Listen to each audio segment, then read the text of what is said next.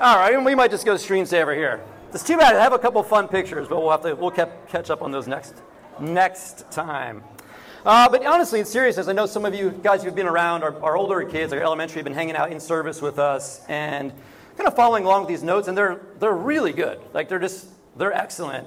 And it makes me think, man, I should get the adults doing some of these notes because they're just really good stuff on them. Points of sermon, and it's like Jesus requires giving up comfort, or if we follow Jesus, or Jesus requires giving up normal, and just lots of cool little notes on these things. There's prayer requests.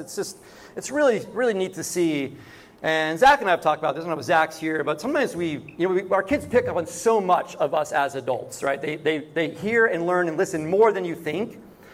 And in school, we kind of expect a lot of them. But sometimes in the faith context, we talk way down to our kids. And it's sometimes maybe not necessary. So it's been pretty fun. We try to keep the sermons a little more relevant this summer as well. But really just encouraged by that, our new kids kind of learning together with us. But they're in the garden today, so that's cool. We're talking about wine today. John 2. John 2:1 is where we're going to be at. I don't think I'm going to be able to get the notes up there unless someone wants to come fuss with it. But we'll read it and we'll go through it together.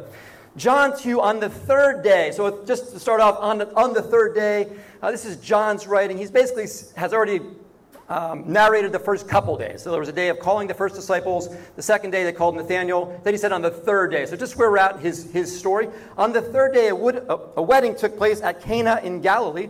Jesus' mother was there, and Jesus and his disciples had also been invited to the wedding. When the wine was gone, Jesus' mother said to him, "They have no more wine."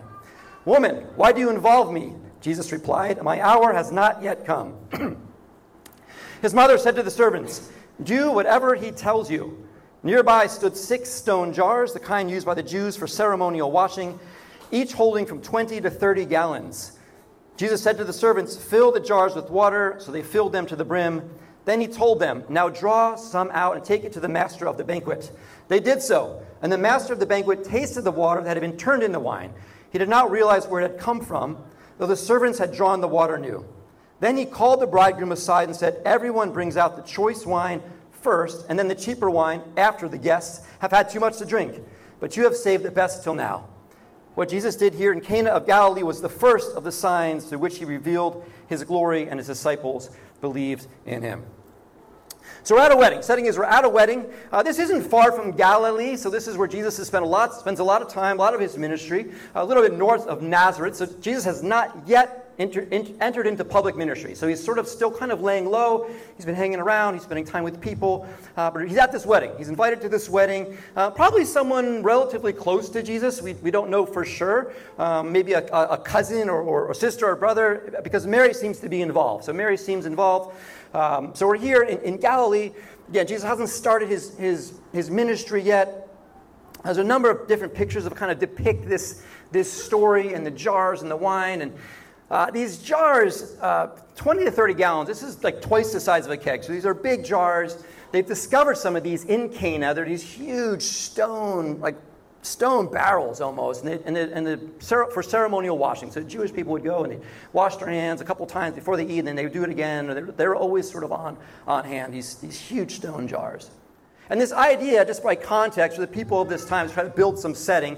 The original reader would be looking at this. They'd hear this water into wine story in a Greco-Roman culture world where we are at this time. They'd be like, "Oh, wait, we've heard of the water into wine thing. That's Dionysus. This is the Greek god, and this was the god of wine. This was his gift to humanity. This was a god of fertility and enjoyment and all things that come out of the earth." Right? Dionysus. And bizarre story about this. You follow Greek mythology, bizarre story about this guy. You can look at it in your own time. They would be like, okay, like this is something different here. We thought this guy was the god of wine, but now this guy's doing something with wine. It sort of gets them thinking a little bit. So Jesus and his disciples are invited to this wedding. And this is the first of many stories which I love about Jesus and who he was, of suggesting that Jesus is always welcome among these sort of parties, amongst these places of good time, right? Jesus didn't come and spoil the good time. But often people who were having a party wanted Jesus to come. They wanted Jesus to be there. And the Jewish culture, the wedding was the best party of them all. I mean, it was days, if not a week. Huge celebration, tons of people. Right? The village is there. It's this huge moment in life, huge party. Jesus and his disciples are invited to it. Right? Jesus is there. He participates. Right? We love seeing Jesus. Again, he's teaching his disciples, his followers along the way how he's going to live. So he's present at this event. Right? He's present at this event. And at the end of this passage, it actually goes on to say, then he stays a few more days with his mom and brother. And what I love about this moment for Jesus, we recognize in beginning his ministry, right, he turns sort of ordinary events, an ordinary gathering at a wedding, right, the daily ordinary life of spending time with people, into a divine extraordinary. And this is a big lesson that the disciples are going to learn. One of the probably greatest lessons. Because for Jesus and his ministry, as they would look at him as a rabbi, as a teacher, maybe as a prophet, it wasn't just about getting to the temple, getting to the assignment, getting to the task, which sometimes they did, right? But being present in the moment. Jesus' situational awareness of what is happening, who is happening, and what God is doing. Again, huge lesson for the disciples. Jesus is modeling it right here in the beginning. Lesson for us. Right? It's not just compartmentalized into, I got to get to that thing to have an experience with God. But how can I experience God here and now? What might God be doing now? And it's not always going to be miraculous, but it's about us being present and aware to that voice, to that calling. Some of us here, and I love being around people like this, have this gift, this just to hear God really clearly and succinctly, like anytime, anywhere. And I love that. I love that. I've shared stories about this, people in my life coming up to me at random places. They just hear something. Right? It's ordinary, daily life. Something's on someone's heart. Or maybe it's on my heart and I'm able to share. Jesus is modeling this sort of breaking open this divine spirituality into the everyday, into the ordinary. So they run out of wine, which, that's a problem, right? Running out of wine at a wedding is a problem. And to the Jews at this time, it couldn't be more ruinous. It was also like a matter of honor. It's like, oh, too bad, we're out. Well, I guess where are we going afterwards? Like, it wasn't that kind of deal. The bridegroom's responsible for providing adequate supplies. This is his responsibility. So if something runs out before the party's concluded, it just meant that he hadn't planned well, wasn't prepared, hadn't provided for the guests. Right, to run out of wine at an event like this would cause public embarrassment for the groom and his family. In some instances, the offending family could even be fined. Like you go to a wedding, like, there wasn't really enough wine, I didn't like it that much, I'm fining you now. Right, this is the culture. It's a problem of like considerable size. I did a wedding yesterday, and it was an old youth group connection. And I don't always often do weddings kind of out of nowhere. I haven't really tracked with these people's lives, but they were already legally married. They wanted to do a blessing and a ceremony in front of their family, and I can back that. I kind of had the time. I can get it in, and so I say yes to this wedding. I just felt like I should do this. And we had I had to get to know the couple real quick on the fly, and I was like, oh, worst case scenario, I get to try out some new material, and if it flops, I just walk away. Let's sit them out. I mean, you think I'm kidding? I'm like, oh, I've been wanting to try that joke, so. But we get there, and I do rehearsal, and I did the wedding yesterday, and they're excited about the ceremony. The ceremony is great, but what people were talking about, man, I can't wait to get to the reception. It's down at the Crowne Plaza. They were talking, the Modelo's would be flowing. They had good food, and people were excited about that. Right? And if you were to get there from that wedding party and you kind of show up and there wasn't really that much, it'd be awkward.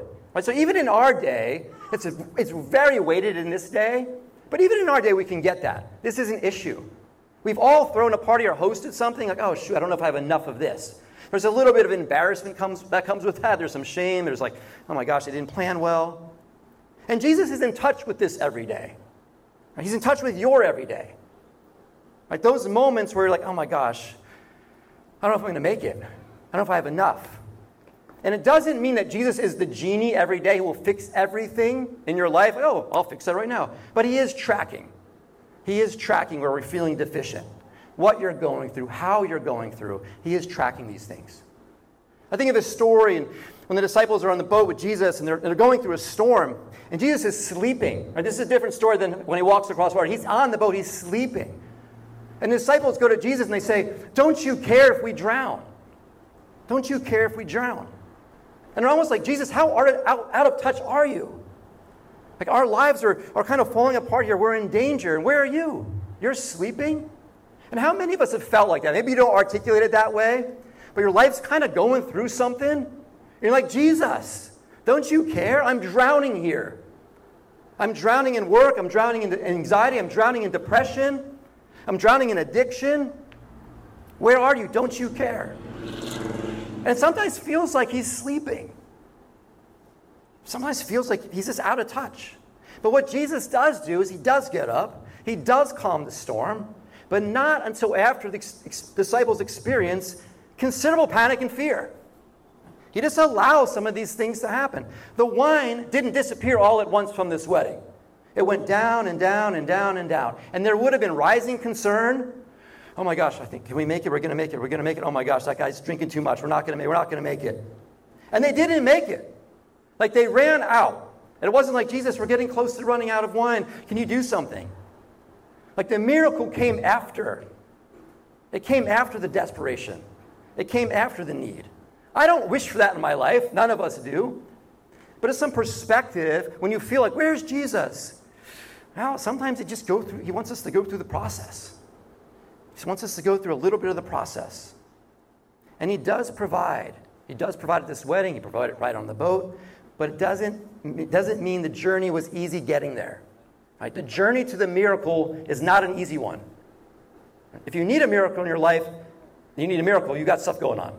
It's not an easy journey. Jesus does provide, but it's not always an easy journey. I love some of the nuance of Jesus and his mom here. And she just says, hey, Jesus, we're out of wine. And that wasn't was that a question? Are you telling me to do something? The mom just says, we're out of wine. My wife says this all the time. She says, she does say something's out of wine, but she says this, my car is out of gas. My car is out of gas. And it seems like a statement, but is it out of question? Or, it's actually more of an imperative. You're telling me to get gas in your car. Right? This happens even at parties. If you think about it, if you're throwing a party with your spouse or friends, and you just say, hey, honey, we're out of ice. That means go get ice. Jesus, we're out of wine. And he knew, Jesus knows, right? He's tracking. God knows what you're asking for, even if you don't. Right? It's okay. Sometimes we have a hard time articulating, but we could just say, God, I'm freaking out. He's like, okay, I get it. I know. And God also has great boundaries. We're going to see Jesus help here. Sometimes we're afraid to approach God. I don't know. I just asked him yesterday. He probably has stuff going on. He has great boundaries.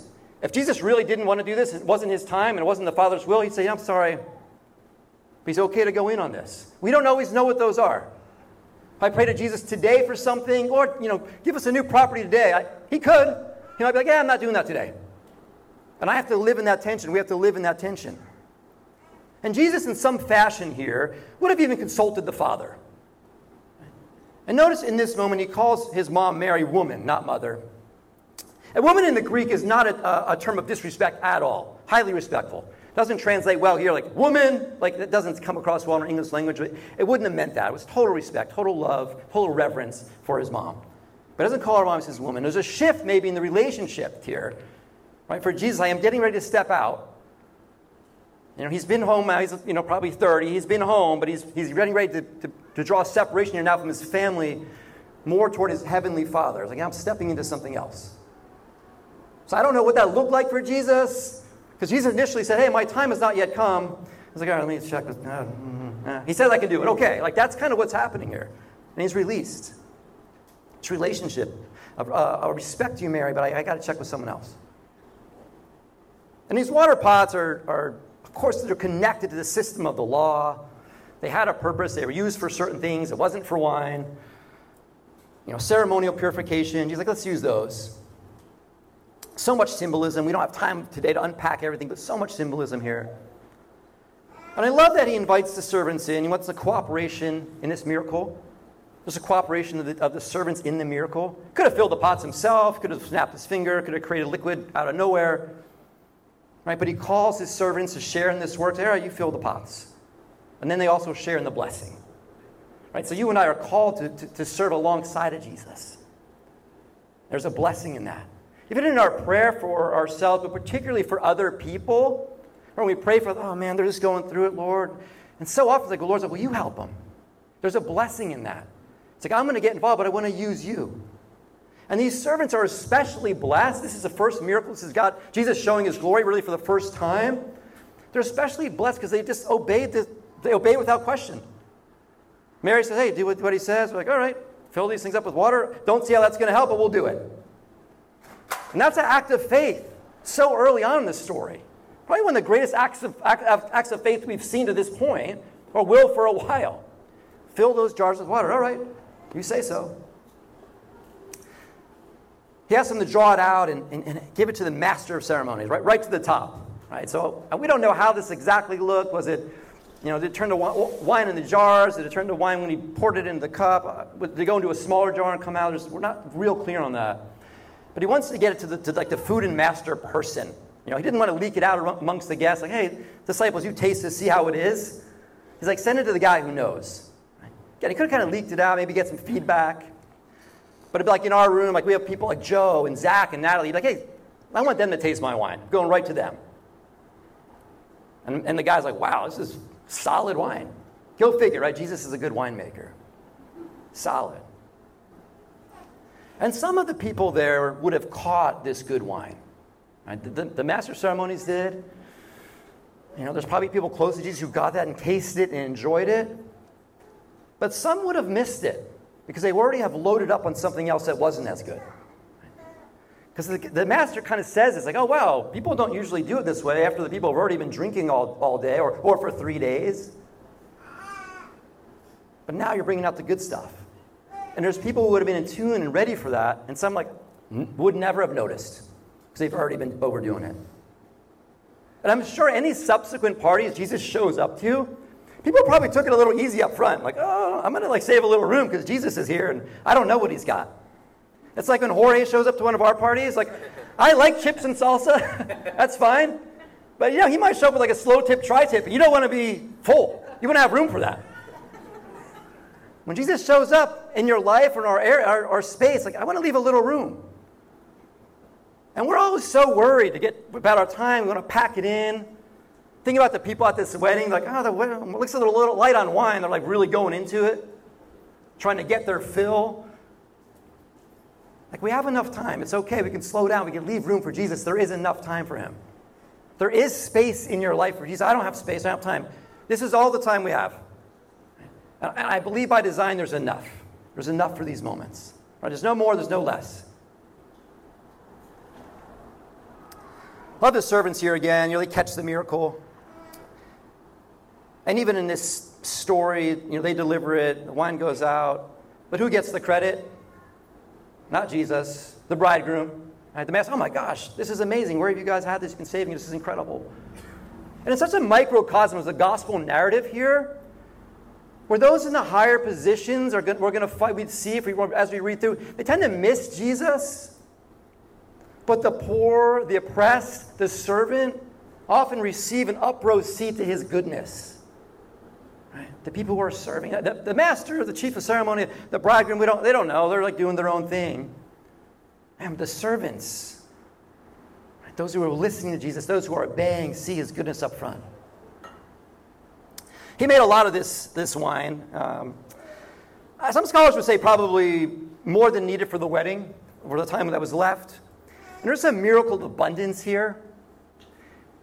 And we don't know where it went. Did they drink it all? Maybe the leftovers were a wedding gift. Is it possible the couple was maybe a little bit too poor to furnish as much wine as they needed, and they're going to have this really nice wine they're going to be able to sell? We don't know. But we know there was more than enough. More than enough. And that is just the heart of Jesus. I'm going to take care of you abundantly. Abundantly. And like all gifts, this is a gift, right? This gift of wine at this time.